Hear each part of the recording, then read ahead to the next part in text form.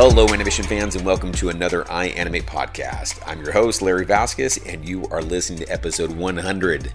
I'd like to take this opportunity here real quick just to thank all of our guests that we've had throughout the years. It's been truly humbling and a neat opportunity to be able to sit down with you and pick your brain, to talk about this industry that we all enjoy, to hear about your journey, the cool projects you've worked on, the anecdotes and the insight that you've given. So thank you so much for taking the time with us. Thank you to our audience who have supported us throughout the years, the emails that you've talked about, how much you've appreciated it.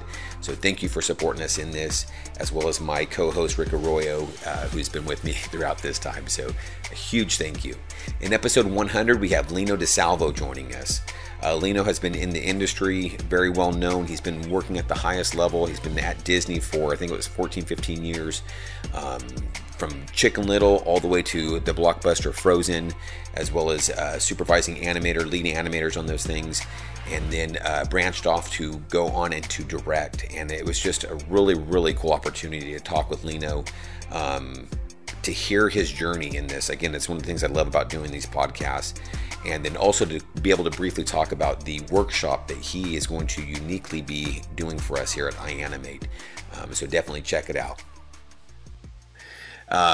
Hey, Rick, I'm glad you're able to join us, man. This is our 100th podcast. I was hoping Jason could get in here. I was telling him, Lino, that he was in on a meeting. So I know. But I'm super excited for this one here. Very excited. I mean, an amazing guest, Lino. Thank you so much. I know we've been talking, we've been sharing. I'm really pumped about this. I was like, I gotta go, guys. To my team. I gotta go. I appreciate you making this. All right, dude, you already have the radio voice, right? You already got that thing that I think we should. I just want to listen to you speak. Well, thank you. I appreciate that. The radio voice, but face for radio too. No. All right. Well, let's jump into it. Lino, I'm super excited to have you on this podcast. As I mentioned, this is our 100th podcast. And so it's just we've had some great guests. And so it's really neat to be able to get in another great guest in for our 100th podcast. You've got an immense backlog as far as work that you've done in studios at the highest level here. So just really want to say thank you so much for joining us on this podcast. Dude, awesome to be here. Thank you. Killer. I always like to kind of go back to and lead up to where we're kind of at now. You mentioned, I think in your bio, are you from Italy originally? I'm first generation Italian American. Okay, so I like to hear. I like to get behind the person behind the art form here. So how did you get into animation? I think with a lot of luck. Honestly, dude, I was one of those kids that always loved drawing. I think that's a common thread, right? And all of us, like, I was a daydreamer. I used to get in trouble in school for doing comic strips during class. Yep.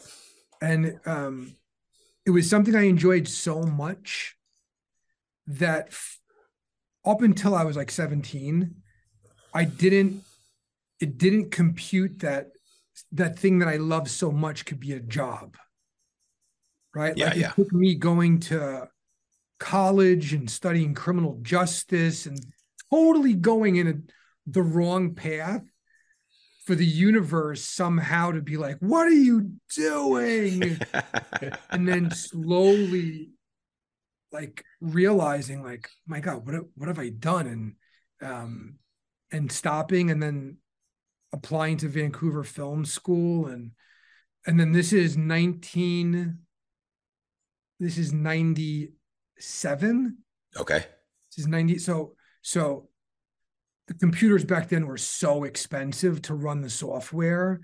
So students and we were night shift, day shift, got into that. And one thing led to another.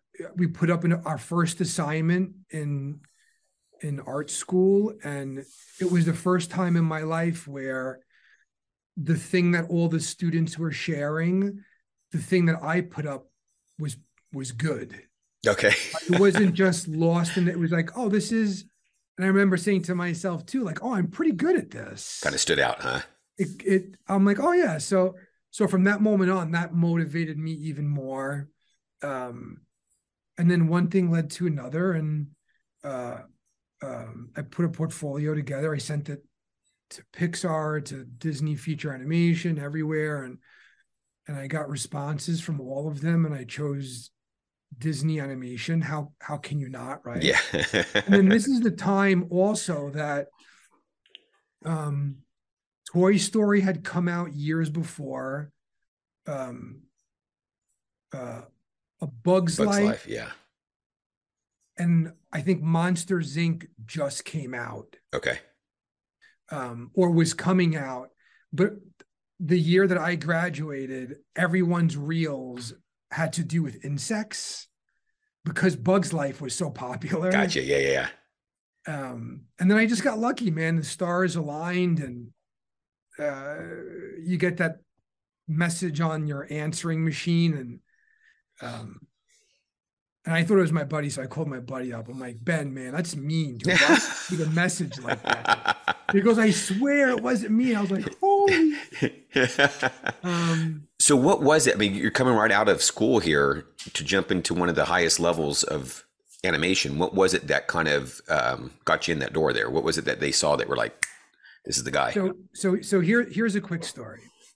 And again, I think it's a bit of a reflection on my parents, as my parents are hustlers, right? Like always wheeling and dealing for a pair of shoes, and I have an entrepreneurial spirit, just like my family. That's cool. So I remember hearing the story while I was in school, that they're thinking of bringing in a couple of Disney animators to come visit the school. And I was like, whoa, my God, I'm gonna meet a real life Disney animator. This is incredible. So I'm working hard, again, more motivation. So the day that they came to visit, we're in the lab. And do you guys remember the big TVs on those like wheelie? Oh yeah. Yeah. And there's like a VCR tape deck in the bottom. And so we're in the lab, and I'm feeling pretty good about my reel, still incredibly insecure, right? Like what are the pros going to say about your work? So I had this idea that I was going to take the TV, rotate it around, and just as the two Disney animators turned the corner, I was going to hit play on the TV. I love it. And play my demo reel. So they turn the corner, and I'm shitting my pants, and I'm like, fuck, here it goes. Boing. Hit play. They stop. They watch the reel. And they're like, oh, it's pretty good. So I ask questions, and we get into a conversation. I address their notes, and then I sent the reel directly to both of them at Disney. Very cool. Make a long story short, they hired me. Okay. So the moral of that story is you got to find a way to get eyes on your stuff, right? Like as an artist, I think it's super easy to feel like it's impossible and no one's ever going to notice me. There's always a way, right? There's all these animation conventions, bringing an iPad, showing somebody stuff, getting feedback. But that's how I got in. Nice. Who were the artists, if you don't mind me asking? So he ended up being a very close friend of mine. His name is Stu Burris. And he was working at DreamQuest Images, which was owned by Disney. Okay. So I started off at DreamQuest, and I was doing visual effects in the beginning. Gotcha. So I was doing Creatures, Mighty Joe Young, Inspector Gadget. Oh, yeah. Okay. Oh, yeah. Like real physics-based stuff. And it was just, and I worked on 102 Dalmatians, Reign of Fire. And that stuff was just so hard. And at the end of the day, the reward was no one even knew what you did because it looks photoreal, right? And then Disney Animation was going through a phase where they were looking for a few more artists. And then a few of us went to feature. Okay. So what was your first project over at Disney? Over at Disney, it was, well, I worked on a bunch of stuff that never got made. Okay. Right. Because Disney at the beginning, I think they were one of, I don't know if they were the last, but they didn't hop on that CG feature Right. movement very soon, right? So I worked on a bunch of stuff that never really materialized. Okay. But the first thing that I worked on that got made was Chicken Little. Okay. So that's where you worked on with Jason Ryan. That's right. All right. So Lino and I were talking beforehand that him and Jason Ryan go way back. So he said he's got some stories about him. He said, all good, all good. Promise. Okay. So from there, what were your, it sounds like when you talked about very realistic and physics emphasis on the stuff that you did beforehand, was that honing your skills as far as the body mechanics and things of that nature? Yeah, it was, it's really interesting. It's a great question. I think the more that I learned about Creature, I think it made learning broader, caricatured, subtle acting stuff more difficult. Okay, how so? Because the way I learn, the physics stuff is there's this just natural locomotion of the way things move in nature and the weightiness, and I just felt like the more I did that, the more I would brute force my timing and just throw things just so that it always felt natural. Okay. And then I remember when I started doing performance stuff, I had to break so many of those habits to give myself the freedom of broad movement, what led what, thinking, subtext, acting. Yeah, I mean, listen, I'm happy I did both. Could I do visual effects, creature stuff now? I don't think so. If I did, it would look like a guy in a costume, probably. Yeah, they're such specialty forms of animation, I think. Gotcha. Yeah, we did a podcast. Matthew DeMuro, he did a lot of VFX, and then he went on and animated on Cloud with a Chance of Meatballs. And I think it was, I don't know if it was the first or second one, but I think he had the burger with the spider things. And they said at first when he came out on that one, it looked like a VFX type creature. They're like, looks great, but we got to, and then all of a sudden he had to do the same thing, kind of had to break out of that and like, okay, and really kind of push it. So yeah, definitely different disciplines as far as what the end result is. But I just was curious because I know we've had some other podcasts with guys who have worked with mocap, and they said, hey, look, when I jumped to the other forms of animation, I learned a lot through that. I learned the physics and the body mechanics, how the hips actually work, which then kind of now when I go into more cartoony and broader animation, I'm at least basing it on real world type and know where to break it. So I was just kind of curious if that was similar with your case. Yeah, it feels like, I've animated so many horses and dogs in my career that there's, for quadruped movement, there's more or less there's a template there, right? Like the back legs are extremes, the front legs are crossing. The front legs are extremes, the back legs are crossing.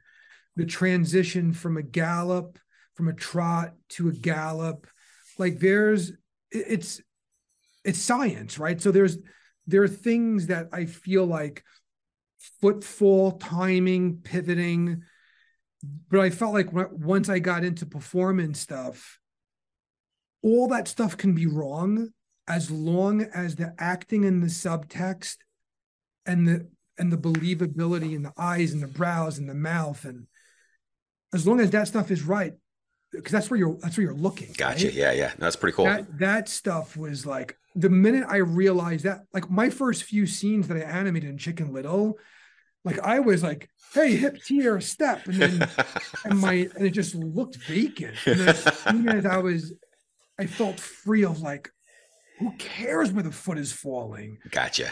Just capture, like, what is the character saying and what's leading what, right? Like, and then I felt like my animation changed. Plus, I mean, I can't be naive to thinking guys like Jason Ryan, Eric Goldberg, Glenn Keane, like these are people that I'm animating with, right? Right. And they're giving me critiques, and I'll eventually end up supervising with them, right? So, like, you're gonna be great regardless. You've got these eyes critiquing what you're doing. So again, very lucky guy. That's awesome.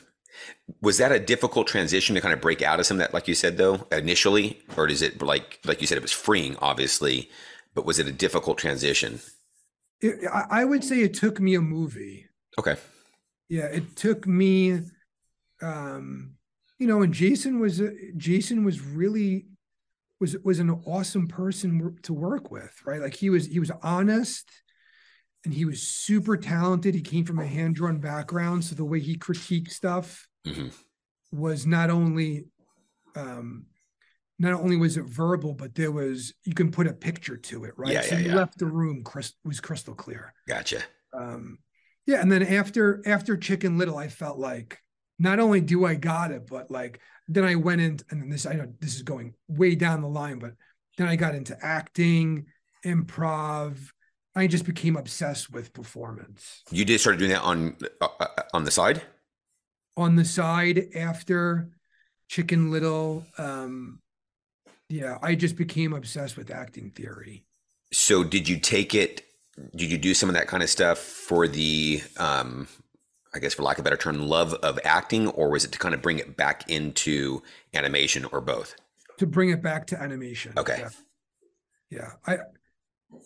The thing is, I kept finding the common denominator of the stuff that I liked was the kind of stuff that Glenn Keane and James Baxter were doing, right? It was stuff that felt like it had a soul. Mm-hmm.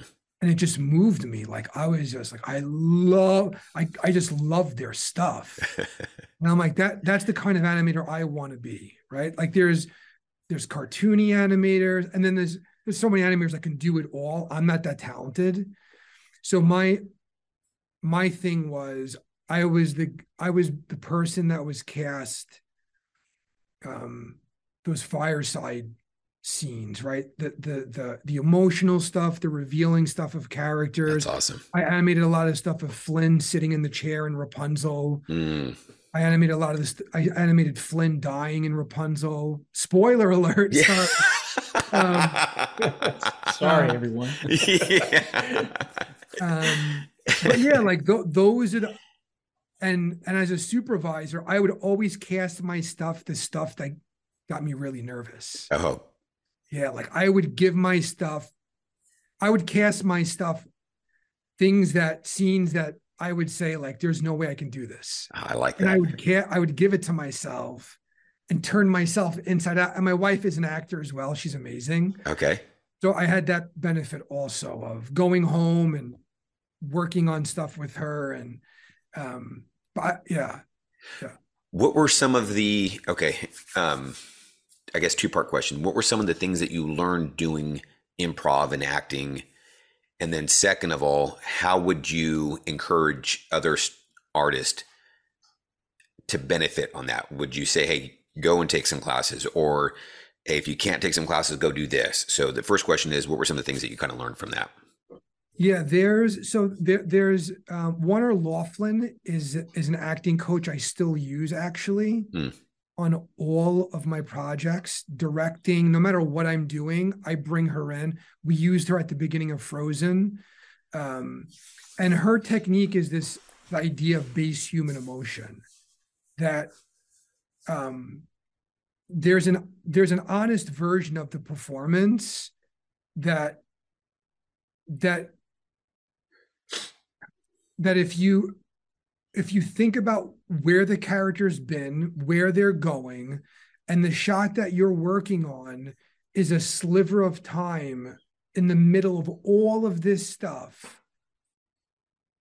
And this is something that again, I still do to this day, that I started implementing on Frozen, is I build an emotional crescendo for every sequence that I work on. Right. So, and this is something that live action actors do. They basically do it with themselves and their acting coach. Okay. And when I found that out via being in my wife's acting class, I was like, I got to bring this to the animation crew. So this idea of this emotional crescendo is there's a high and low for every sequence that's written in a script. Right. Yeah. And as animators, we're cast out of sequence, out of continuity.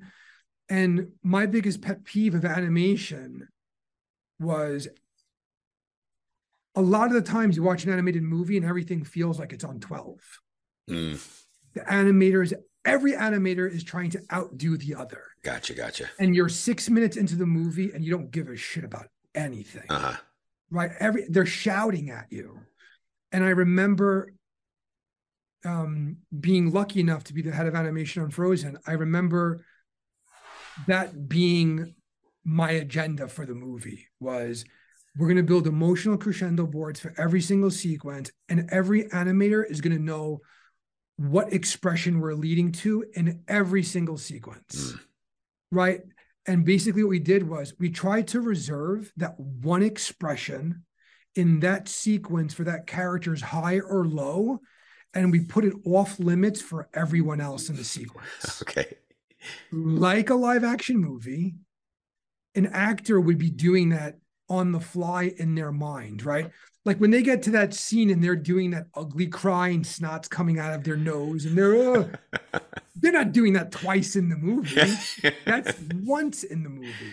But as animators, everyone's got a puppet and they're making everything look the same. Right. So it's devaluing moments in the movie. And I like to think that when you watch Frozen, it's easy to watch. It's kind of an invisible thing, but I think it's easy to watch, and it's emotionally orchestrated in a way that when you get to those moments, you feel something. Right. And a lot of the times it's about doing less, not more. That's great. As I mentioned to you, I'm on that Wingfeather Saga project, and we've had screenings of each episode as we've kind of gone along. And it's interesting to rewatch shots that I've worked on in sequence, how at the time of animating them, they felt like, oh man, this is, and then all of a sudden you watch it and it's a blip. But it's a blip in a good way, because it doesn't stand out like a sore thumb. It goes along with the story. And so it kind of goes back to what you're saying there. And it made me really understand my kind of role as an animator in that regard. So. Yeah. And that idea of, and this took me many years of heartache. I wish somebody would have just told me this in the beginning, is that my job as an animator wasn't to hit a home run at every dailies. Right. Literally, you will have the most fruitful, successful career in animation if you understood that your job as an animator is to address the notes. If you can leave dailies and bring it back with the supervisor and director's notes addressed, you will be loved. You will be wanted by every artist that you've ever worked with. If you go off the rails, that's when things start becoming a problem. But rookie animators don't know that, right? So every shot is live or die. Every shot is about, oh my God, they're going to realize I'm a fraud. I'm not good enough. They're going to fire me. If I can tell myself, I can go back into the time machine and tell myself the first year or two at Disney, just address the notes. Listen to what they're saying. Just come back and just bring what they're asking. You will be loved forever. That's awesome. And as someone that's been doing this for over 25 years, it's true. Yeah. It's just, don't put too much pressure on yourself. Yes, try to surprise the director, but once, because the beautiful thing about our craft is, within reason, you can flex your muscle at the blocking phase, right? Like you can you can do something in blocking that makes the director go, and this happens to me all the time when I'm reviewing work. Oh, I never thought of it that way. There's no bigger compliment. Yeah. Right. And now, once you get those notes, now it's about addressing the notes. So you still have that freedom of flexing your muscle, right? Sometimes when people hear just address the notes, the thing that I think of right away is, but what if the supervisor is wrong? And that's common too, right? The supervisor is giving you garbage notes and you go there and it's wrong. But I think good supervisors in the room say, that's my bad, right? We were trying to do X, Y, and Z. Mm-hmm. And there's no harm in that. Yeah. So when you get, because you've both led, you've been in supervising animation roles, you've been a director, what is it that you look forward when you see, or let me back that up, how can you ease the artist's mind, as what you just said, from your perspective, going, hey, this is what I'm looking for. If I get something that is surprising, not in a good way, it's okay, because now I'm going to start addressing notes. Is that kind of how you look at that? How can you ease the artist's mind in that regards? First pass. Yeah. No, I think, Larry, I think that's right. So I think what's really important, speaking as someone that was a director, that's a director that was an executive, that's an animator.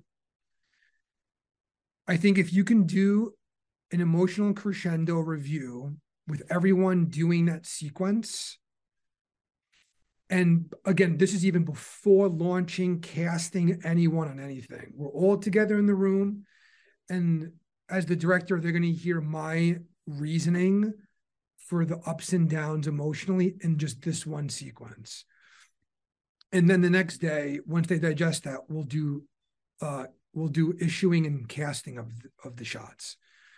What I found is, if I do it that way, when I'm seeing stuff from the animator and blocking, they're really close, right? Because I've all of a sudden I've jettisoned that vacant feeling of, and I remember feeling it as leaving dailies or leaving the issuing session going, I think I know what they want. That is so dangerous, right? Because if you're not getting it at that point, that shot is going to be in like iteration hell, right? Yeah. So iteration purgatory. You're working your way up. I recently directed a little Christmas special. It was a sub $5 million project, and it was 44 minutes. The closest thing budget-wise that I did before that was 65 million. Wow. So all of a sudden I'm faced with a story that I love, a charming project, and how can we do this? So implementing the things that I learned on the big budget stuff and putting on a little TV show, it saved my mental health, right? Yeah. Knowing that everyone knows which way the ship is pointed in, and we're all going that way. Yeah. I had a shot where it was that all over the place, because and it was not my fault not to ask enough questions. And it was kind of one of those ones, hey, look, she's doing something, right? We got to keep her busy and stuff like that. But that was left still real vague in my mind. So and it went all over the place. And I learned my lesson from that to continue to ask more questions after that. And so, yeah, if you're in a position like you're talking about here, that clarity really does free up things for the animator. Yeah. And I think what a lot of animators don't realize either is, because, it's an anxious time, right? To speak up. Your supervisors are there and the director is there. It's easy not to say anything. But I think what animators need to know is it makes you look good.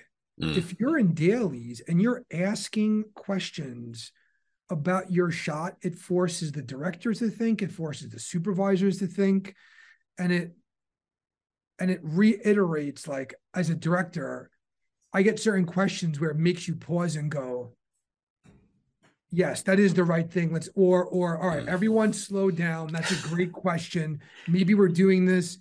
So yeah, I would bring, like, animators should feel like if you got questions going in, ask them. Gotcha. Hey, Rick, you've directed. Also shows that you care about like what you're crafting, right? It makes you more engaged. So I like that. Yeah. I was gonna say, Rick, you've directed and stuff before, well as, are these some of the things that you're like, hey, I've noticed as well, I've had to implement or I need to implement? Yes. I mean, like right now, it's actually, you know, I'm enjoying this because I'm taking notes not only for the questions, follow-up questions, but you know, it's just like a summary of like a one-on-one session masterclass, you know. But yes, when you're directing, like really understanding that you're crafting performance, but before even crafting performance, I want to understand who the characters are and, like, you know, saying, you know, where are they coming from, where are they going, what are their obstacles, what's their motivation, you know, what drives them forward in the story. And then by understanding that, how do I play that for the audience? And, you know, game's a little bit different. There's a lot of things that we taken from, and I love that, you know, you're talking about, you know, acting and acting coach. To me, that is, you know, really key. And I use a lot of theories that, you know, whether it comes from YouTube or whether, you know, I meet someone on set, I'm always exchanging and trying to utilize these things, you know, when we're directing. So to me, this is, and even as an animator, you were talking about, you know, asking questions, being brave. You know, it's good to ask questions. It shows that you're not going in blind, that you're really thinking it through. It helps with the planning. So yeah, absolutely. We're totally, I think we're approaching a lot of directing in similar ways. Okay, so my second question to that was kind of like, what can the artist do? And it kind of draws me back to some of the stuff. Obviously, that's why we have top professionals teach at iAnimate, who have been in roles like you or under people like you and gleaning from you. We've watched a lot of film and film analysis, but what are some of the other things would you recommend animators jump into, even just a short term of improv to get that? Or hey, if you're not feel comfortable with that, here's another route. What would you kind of suggest for animators to, I think at the end of the day, we all want or enjoy that acting through our characters, but to kind of go back to what you're talking about here, we're not all trained actors either. So what is it that we can now level up our game as animators? What would you suggest? Yeah, I think at a minimum, acting theory should be something that, even if you don't participate necessarily, but you understand the process of a genuine performance. Listen, something I'm not sure scientifically what's happening, but when you turn that camera on and you're standing in front of it and you start acting, for some reason, something happens where it's difficult to find this genuine performance, right? So I want to challenge that, right? You know, we haven't finished our talks, you know, but I always wanted, I like to challenge my teams, or the teams I'm working with, is to really understand the character so they can embody the character, right? A little bit of method there. So I always talk about, do you even know the character? Like, before you jump doing your reference or you're looking for reference, like, do you know this character? Is this character real? Like, do you know how they talk, walk, feel, how they would react? So do you, you know, do you think or prep or present, you know, your characters to the team saying, this is who this person is? Yeah, I mean, so on Frozen, what we did is, one, I brought in an acting coach. So she brought in 2 professional actors. We went through the whole script and the actors performed the whole movie. Wow. And we got to watch professional actors take on the characters we were about to animate. Secondly, I hosted an Inside the Actors studio style interview with the voice actors. That's cool. Where we spoke about process, their thoughts on the characters, acting, their approach to the character and the performance, and why certain choices are being made. So I try to do all of that stuff, so that by the time that the animators cast something, we all know them. Like the characters are friends, right? Like, oh yeah, like in Frozen, when Anna gets nervous, she bites her bottom lip, right? We all know everyone's traits. And we write bios for every character. I mean, it's exhaustive, super, super fun, but I obsess about that stuff. But at the end of the day, there's certain animators that they'll get in front of a camera and their performance is terrible, right? They're shy, they're introverts, and that's totally okay. Right. So in that case, what I say is there are things even in those performances where truth, you can see items where the way an eyebrow goes up, the little breath that you took, the little turn, the twitch, the way your body reacted before you said that line. Those are the things I try to pull out of the live action reference and tell because I like to view their reference and say, these are the things you can use. And then another technique we can do too is, dude, some of the best animators I know, they're introverts and they're just not comfortable doing stuff like that. Right. Is they'll have another animator do the performance and then they interpret stuff that they like. They'll work with the director so I always think there's a creative workaround. Right. But I think that as long as we all know that Kristoff is that guy that lives in the tundra and would rather be hanging out with the reindeer than people, we're all animating the same character. Gotcha. Right? Like, yeah. I think as long as, and I'm doing that, I'm in development right now, and I'm chomping at the bit to get to that phase. Like we're on the second draft right now, and I'm talking to acting coaches and actors, and I'm like, I can't wait. It's my favorite part of the process. That's awesome. But because you're really getting to know the characters, and like you in a one sentence, you defined him. Like you really knew him. And I think that's something that animators need to take in consideration in a simple line. Can you describe who this character is in any situation, So I think that's a real gold nugget right there. Yeah. Yeah. And Rick, I would go, and then the nice thing about having the sequences broken out into these emotional crescendos for the whole movie is we're getting to the animators know, like, oh, we're getting to that spot where the character is going to be hurt, right? The character is revealing something genuine. It's nice for everyone to know, like, oh yeah, everyone, this sequence is coming, is our inventory for the next 3 weeks. And we're animating these type of shots. And because we've already studied them, everyone's useful. Being sincere with your character, right? It's being truthful and sincere. I mean, isn't that the key? 100%. Okay, quick question then. That said, studios such as Disney have pulled artists in, mid-production or things like that to help get the project accomplished. What would you do then for those artists who are jumping in maybe mid-show, where they're now having to kind of hit the ground running there and trying to now get those authentic acting choices, not having had the... The first thing I would say is good luck. The second thing I would say is watch as much of the movie as you can. Watch the animatic, watch what's been animated, and then just make sure you're double, triple checking notes, asking questions in dailies. And what's interesting is we had a few people just rap on Cloudy with a Chance of Meatballs when we were crewing up for Tangled. Mm-hmm.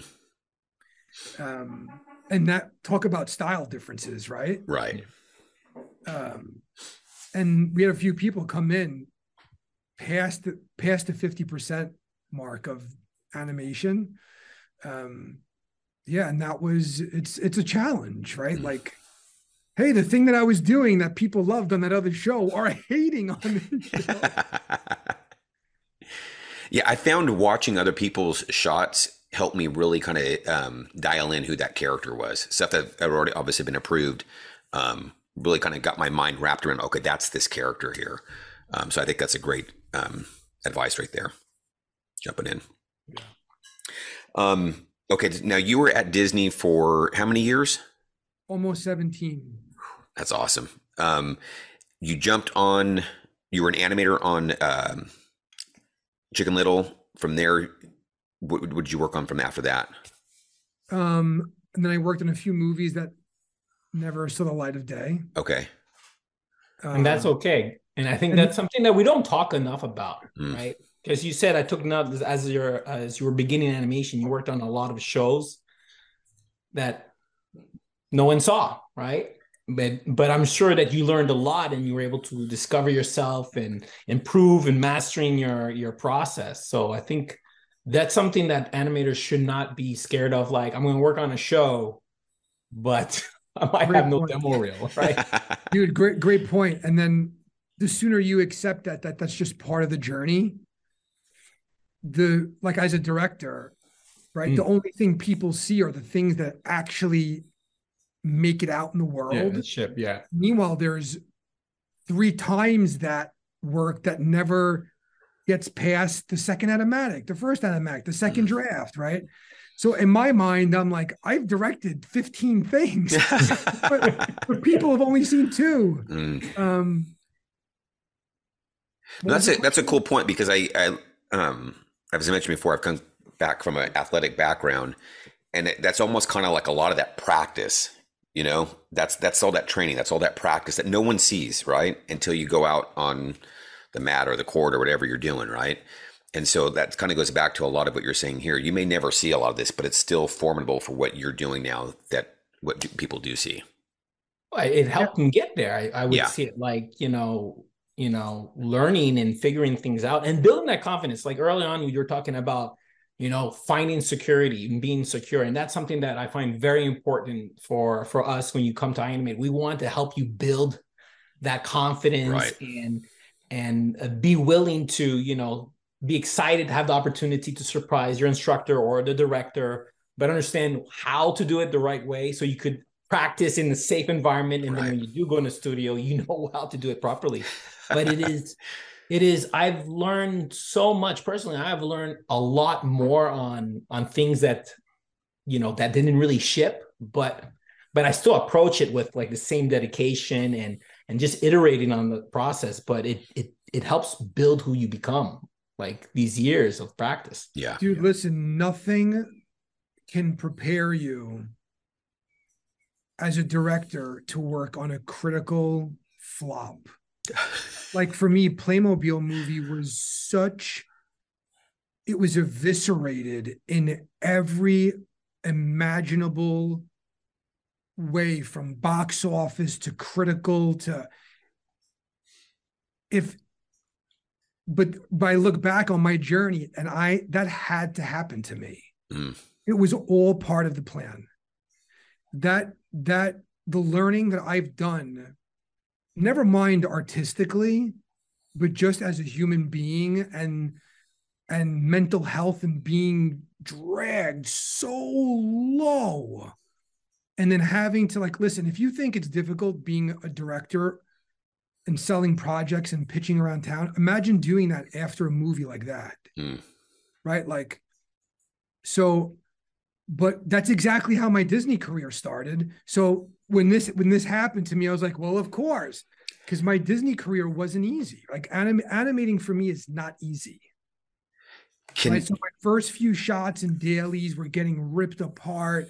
Oh my God, I'm not good enough. What am I doing here? I should go back to New York and work with my parents in their pizzeria. Who am I to think I can do this? But you persevere, you use those obstacles to make you who you are. And I've got 2 features in development. I've got a graphic novel about to come out.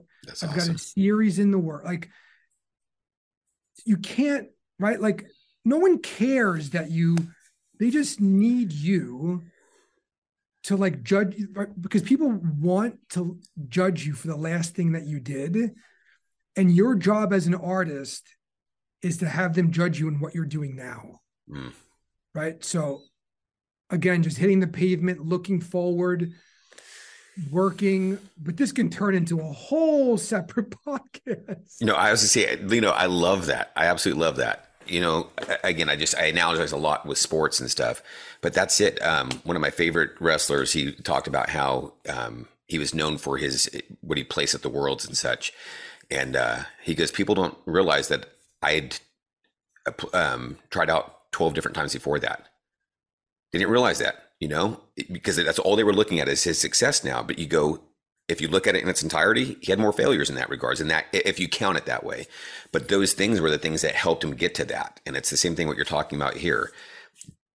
Those aren't failures then if you kind of learn from them and you've grown through them, and now they're going to get you where you're at now.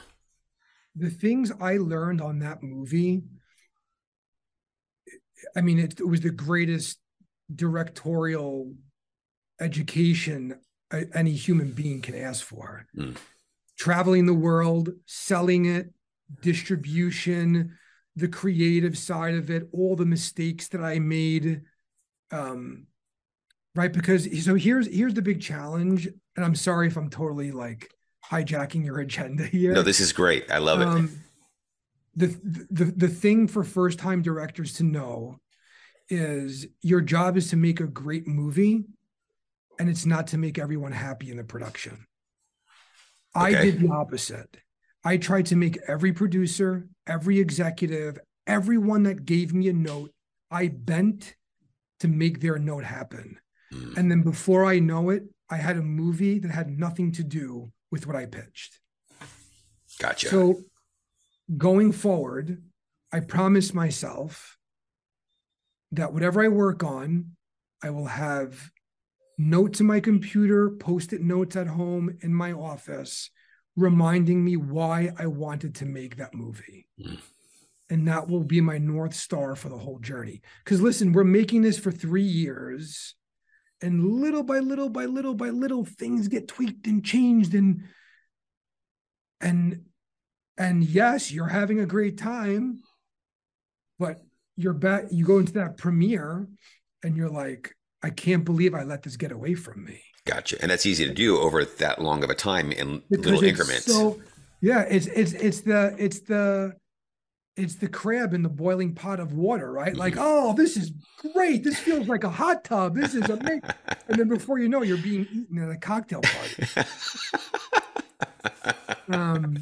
So yeah, listen, like I've learned so much, and I'm thankful for, I've got an amazing wife that believes in me, and yeah. Okay, I've got a question then here, and we can kind of get back to some of the other stuff because this is just working out really well. You're going to be teaching a workshop here at iAnimate. Pitch Perfect, or yeah? Rick, help me out here, buddy. Yeah, the art of pitching. Yeah, there you go. Art of pitching. There you go. And it's going to touch a lot. I mean, it's really, I'm going to let Lino speak, but I can guarantee you it's going to help you become a much better animator, because often as animators we come in and we're talking about how you fix your knees, the popping, and you lose sight of before you're animating. You actually need to know how to build your character, present your character, and pitch the idea to your director so you can help guide you get to a great piece. So to me, like this, regardless of where you're at, this is the idea. When you animate, it comes from your mind, comes from your soul. Lino, you're talking like find the soul of your shot, find the soul of your characters. So to me, this is why I'm so excited about this workshop. So sorry for just jumping in. You can tell I'm very pumped about it. Yeah, you could talk more about the type of things that we're going to talk about during the workshop. Right. And that's kind of why I'm bringing this up. I was telling Rick before the podcast, I'm like, hey, I want to keep, this is our 100th podcast. Let's keep this about Lino. Obviously it's super cool that we're getting you in on this workshop here. But I feel like I can't help but bring you in because it's kind of what you're talking about here, the things that you've learned and studied, which is why you're bringing it into the workshop. So can you tell us a little bit about the workshop, what it's about, but also why it ties into everything that you kind of just been talking about here? Yeah, so I'm someone that has the fortunate experience of not only being in the room at Disney Animation with some of the most legit, amazing people, artists, and hearing them pitch, but I was an executive at Paramount Pictures. I was the creative director there, and I was in the green light room for Paramount Pictures. And I saw how movies got greenlit. I saw what was behind the curtain. So as an artist, I was like, oh, holy. So I feel like I've taken that knowledge, and I think I'm a pretty decent pitch person. And it's something that no one ever teaches you. When you make the decision to become a director, no one tells me, hey, you're the one that's going to be in the room selling the project. You have this romanticized idea that the work will speak for itself. They'll know who I am. The concept will be so high that it's nothing like that. It's you got 20 minutes, go. Right. And as an executive at Paramount, I was pitched 3 times a day for a year. Wow. Famous actors would come in and pitch me. The best writers on planet Earth would pitch me their stories. I've heard the worst. I've heard the best. So I was able to take all of that stuff and be like, you know what? When I go out there and start pitching, I know exactly what I'm not going to do. And that's probably as valuable as knowing what to do. Yeah. So, yeah, we're going to go over things like the movies that I've gotten into development. What did I pitch? How were they? What did I say? How did I get into the pitches? What visuals did I present? Things to kind of stay away from, things to embrace. But like Rick was saying, it's everything. I basically want to tell everyone and just share my journey, right, of filmmaking, and as the head of animation at Disney, as a creative director at Paramount Animation, as an independent director, as someone that's failed miserably as a director, as someone that is in development on something so freaking awesome. I can't wait to share it. Like, right, I've got all of these different journeys to share, and it's not about being perfect. It's just about, it goes back to being honest, right? Like, right. I think the main thing that everyone will hear me say over and over again, each class, is this idea of being genuine and how you fit into the story that you're pitching, right? If those two things are organic and fit with each other, that you're pitching this idea and that your experiences organically fit into this story, so that an executive hearing it cannot separate the two, you've got a movie that you can direct. Gotcha. Right? The minute it feels like you're pitching something that's cliche or something that just feels like a movie, listen, unless you're an established director, I'm sure that happens. But as an up-and-coming artist, you need to be inseparable with the concept and the idea. Very cool. Yeah, that's neat. Yeah, I could let you know that maybe Lino doesn't know, but like, I'm definitely pumped about the class. You're going to see me in the class. I see Lino as like one of my coaches, like help me help make great products, at Ubisoft, and, work on some of my own pitches that I have in the work. So I think as a director, as a content director, as a creative director, and for animators, like, it doesn't get any better than this. And I can guarantee you that I've been taking notes. I mean, we talked 2 weeks ago, and and I'm trying to work something out with Lino. I was like, we got to do something together, right? This is so exciting, man. I really appreciate it. Yeah, and that's just the neat part about bringing in people like you, is the experience that you bring. So that's why I said I didn't want to make this podcast about that, but it felt like it just needed to, because of based upon what you're kind of talking about here, and just your experience both in animation as well as directing and such. So I appreciate that.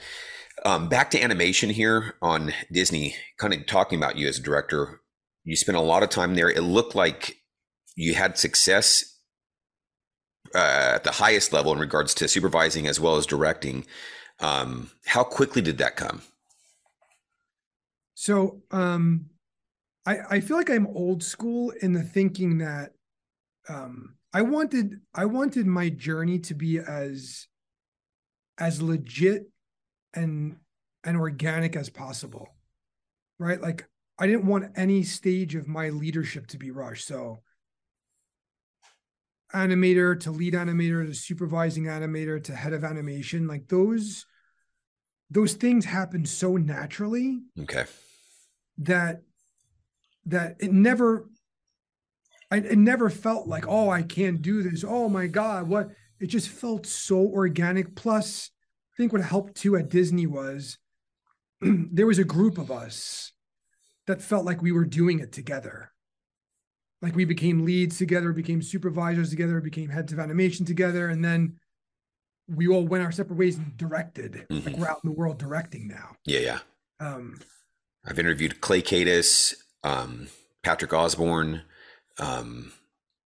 Who else have I that have kind of gone like your route, been at Disney and then now gone into directing? Yeah, John Cars, Clay, myself.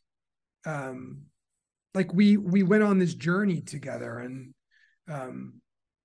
yeah, I think when it happens organically, and your internal clock and that little voice inside you, like for me, Frozen,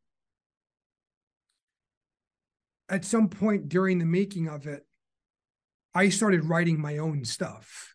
Okay. Like I started becoming a little bit more confident, like, oh yeah, maybe I should, and jot down these ideas. And so when I left, I had things to pitch and a point of view.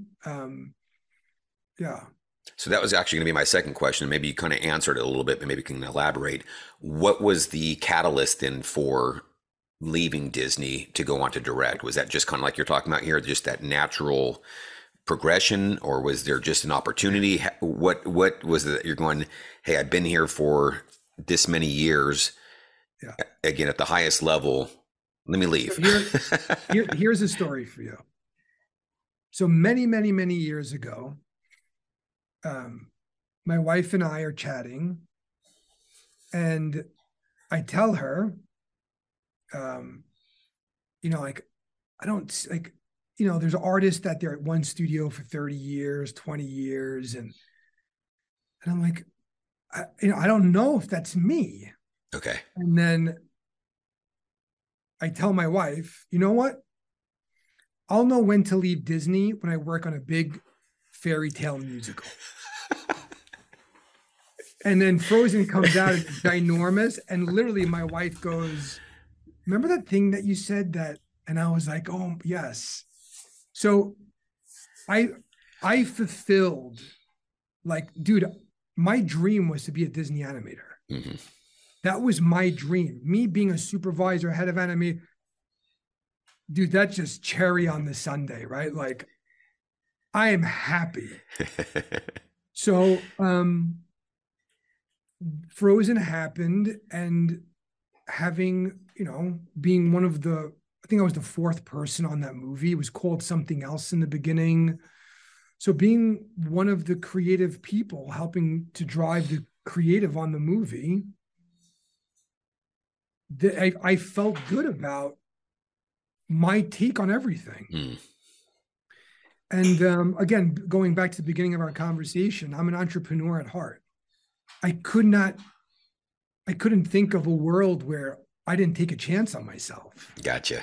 Like I could not picture that version of my life where, dude, listen, Disney's my dream job. Disney is an awesome place to work. I loved every second. I hope I one day work with Disney again. Leaving was the easiest thing in my life would have been to stay. Yeah. Like I was cast on the next movie. Life is beautiful. And making the decision to leave is my son was just born. I'm about to leave a secure job, and I'm going out in the world to make $0. And your wife's behind you on this? My wife's behind me. And then I land, the Paramount asked me to head up their department. And things just start coming together, and you have got your ups and your downs. But I love traveling. I love meeting new people. I love finding stories. I love writing. That's awesome. Yeah. So freaking rewarding, man. Like I can't picture it any other way.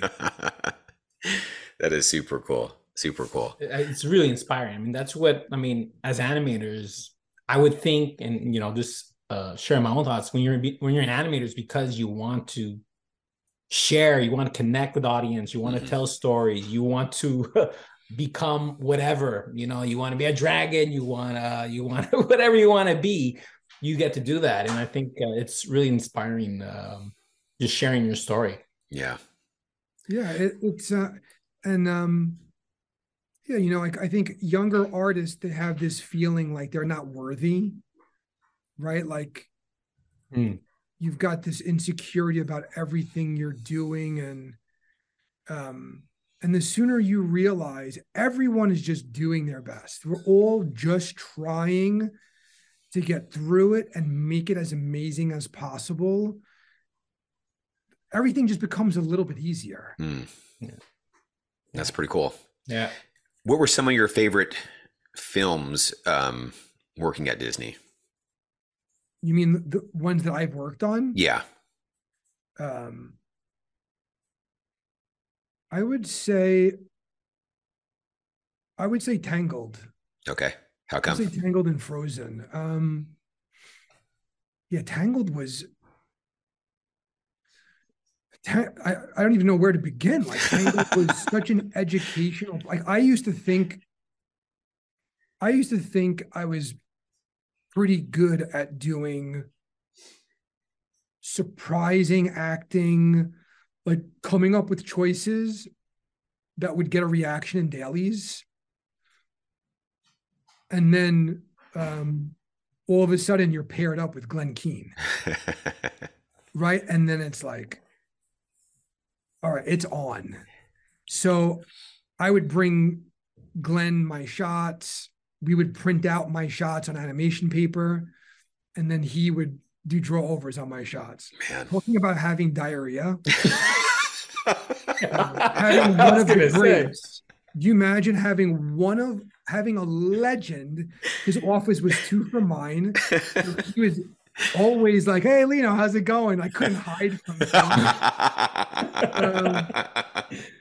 And the difference between my work and what he drew over, yes, it could have been a difference of the width of an eyelash, the tweak of a corner up, the tilt of a chin down to show more sclera in the eye. Every single time he did something to my shot, and I can share this stuff too during the lecture. Oh, that's awesome. Every single time he did something to my work, and you can find it on my Instagram and Twitter stuff. I've posted stuff of Glenn's drawovers. Always got better. Oh, 100%. Never did he do anything that made it, never. So Tangled was one of those movies where I got better. I accepted that I needed help. Glenn was there for me. And then one day, and this is probably my greatest moment of my Disney career, coming to like a culmination. The greatest moment of my Disney career is having a daily session that went pretty well, going back to my office, hearing a knock at the door, turning around, and Glenn saying, "How did you do that thing in that shot?" Yes! Glenn Keane is coming to me. I was skipping in the halls for like 2 weeks. But he was great. He came by to compliment me on an acting choice that I made. Oh, that's awesome. And yeah, and again, I've got some stuff that I can share of I just listen, as you guys can tell, I go off on tangents and I babble a lot. So the difficulty is going to be to rein me in during these lessons. Don't worry. I'll be there. But Lino, one of the things I love that you're talking about, and it kind of goes back to something you said earlier, it just stands out to me. And we've talked about this before, and it kind of goes, like I said, back to where you're talking about coming into dailies, not expecting to hit a home run, but to get that feedback, those notes. And it kind of just, even what you're talking about here with Glenn Keane, just that being teachable, being humble to receive criticism.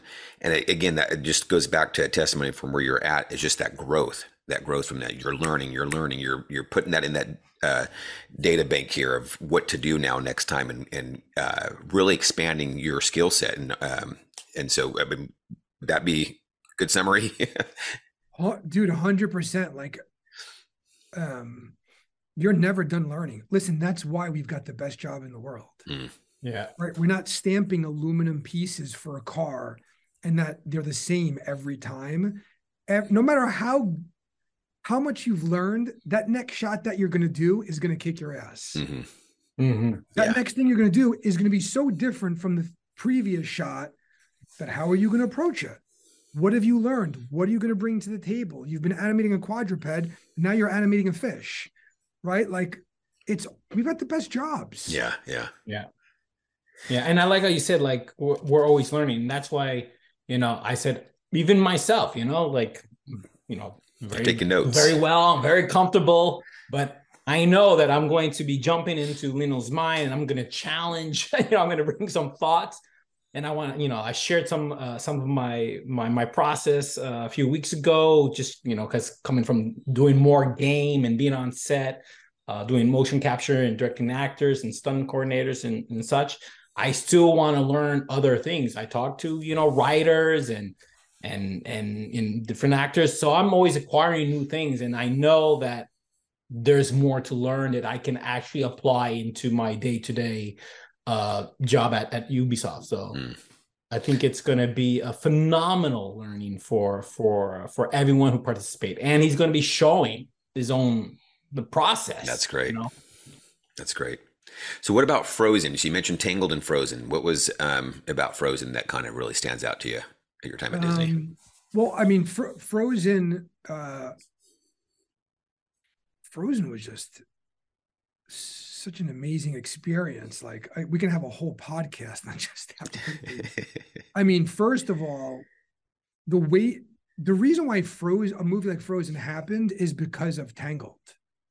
Right? Tangled was so important for Walt Disney Animation Studios, and the style and the choices that we make. Like, if you watch Tangled today, that human caricature style animation, it's legit. Yeah. Like, it looks awesome. It looks beautiful now. Yeah. And then, just implementing things that I learned and working so closely with Jen Lee and Chris Buck, the directors of the movie, and the studio leadership, and having people in the room turn to me, in edit and story and animation dailies. Like, being someone that was part of building that movie was so rewarding.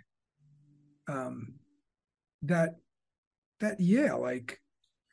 being in dailies and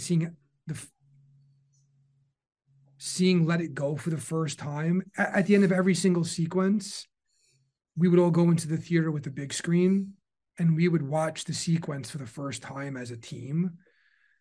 And watching that Let It Go sequence for the first time as a team, it was undescribable. Like, you can't even, we were like emotionally. Gotcha. Yeah. All just felt like, my God, this is incredible.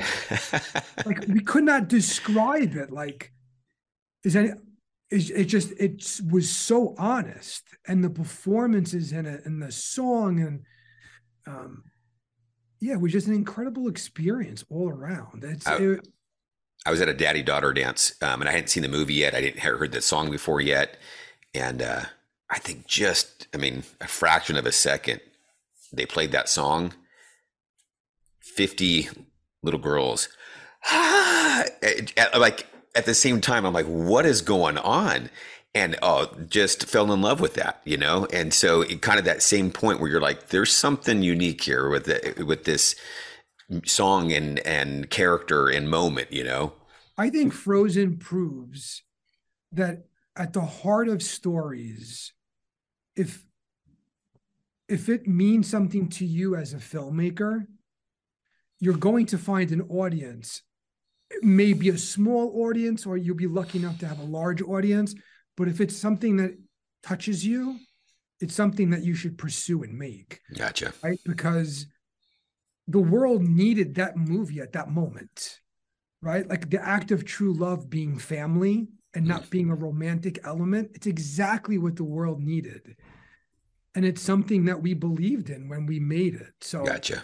Yeah. Frozen for me is one of those journey moments that, yeah. You guys captured magic. It was magical. Like sure. The fact that it impacted so many people and it like it resonated and like and for some reason I'm thinking in French as sangrela. It means it rings true. Like it felt like we were part, or we felt that we could be part of that story or resonate with us. So right. It's really magical. Yeah. I don't want to take up too much more of your time. I got a couple other questions though. You've moved positions. You've been an animator. You've been animation director and lead. You're in directing now. What is it now that you're enjoying about this industry and art form that you're doing? And what do you miss about being an animator?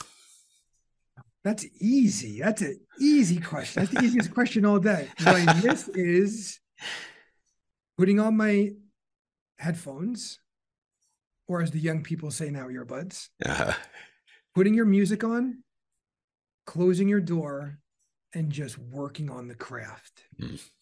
I miss that. And all that matters are those frames and that pose that you're crafting. That's cool. Your whole universe is working on that shot and frame every single frame, manipulating it so that it's giving you what it wants. I really, really miss that. But I love being the author of my movies, right? Like as much as I was an insecure animator, I'm an insecure writer. And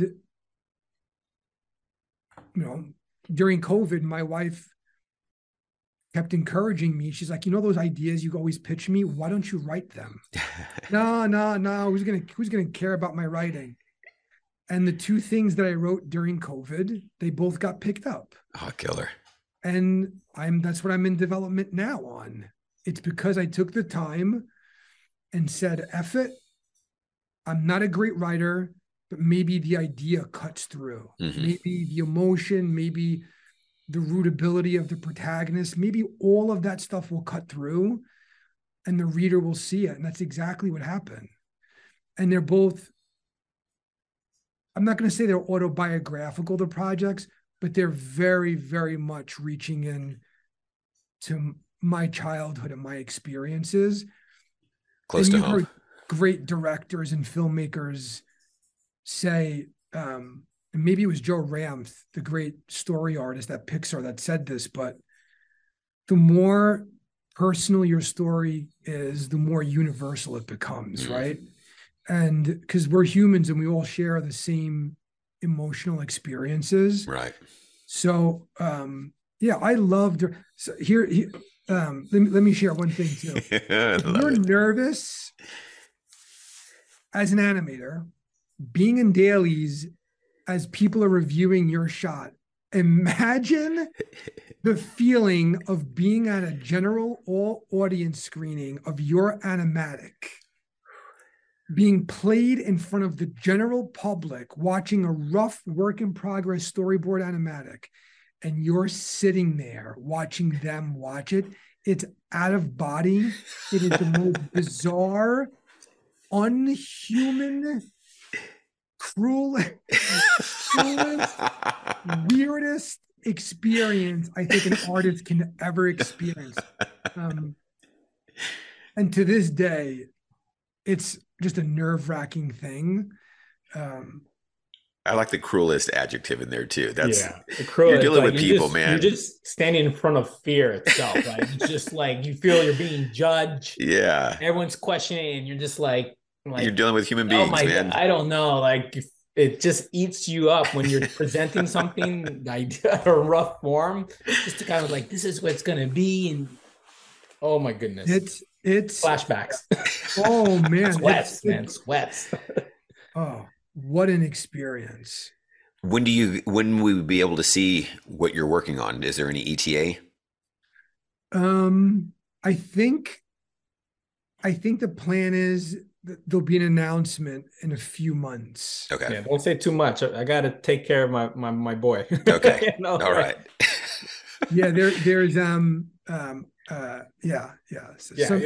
it's all we need to know is that we're fortunate enough to have him teach at iAnimate. Anyone who joins the workshop is going to be like blown away. We're going to share a lot, and when the timing comes right, you could talk about it more. Okay. During one of the the following workshops. So I'm just taking care of you. I got to take care of the team, man. That's right. That's the goal. We'll always take care of our people. Well, Lino, that's probably a good way to end it off then, if we can't talk anymore. But no, I really appreciate it. This has been a great podcast. I'm really excited for the workshop. Again, not just I think for the experience, but for what you bring to it. You have a depth, I think, that is very unique in what you've worked on, both your highs and lows, as you've mentioned. I think it's going to be super cool and informative. But it's been great to be able to talk with you and get to know you a little bit. So really appreciate you on this podcast. Thank you so much, guys. Very cool. Thank you so much, man. I mean, we're so lucky to have you being so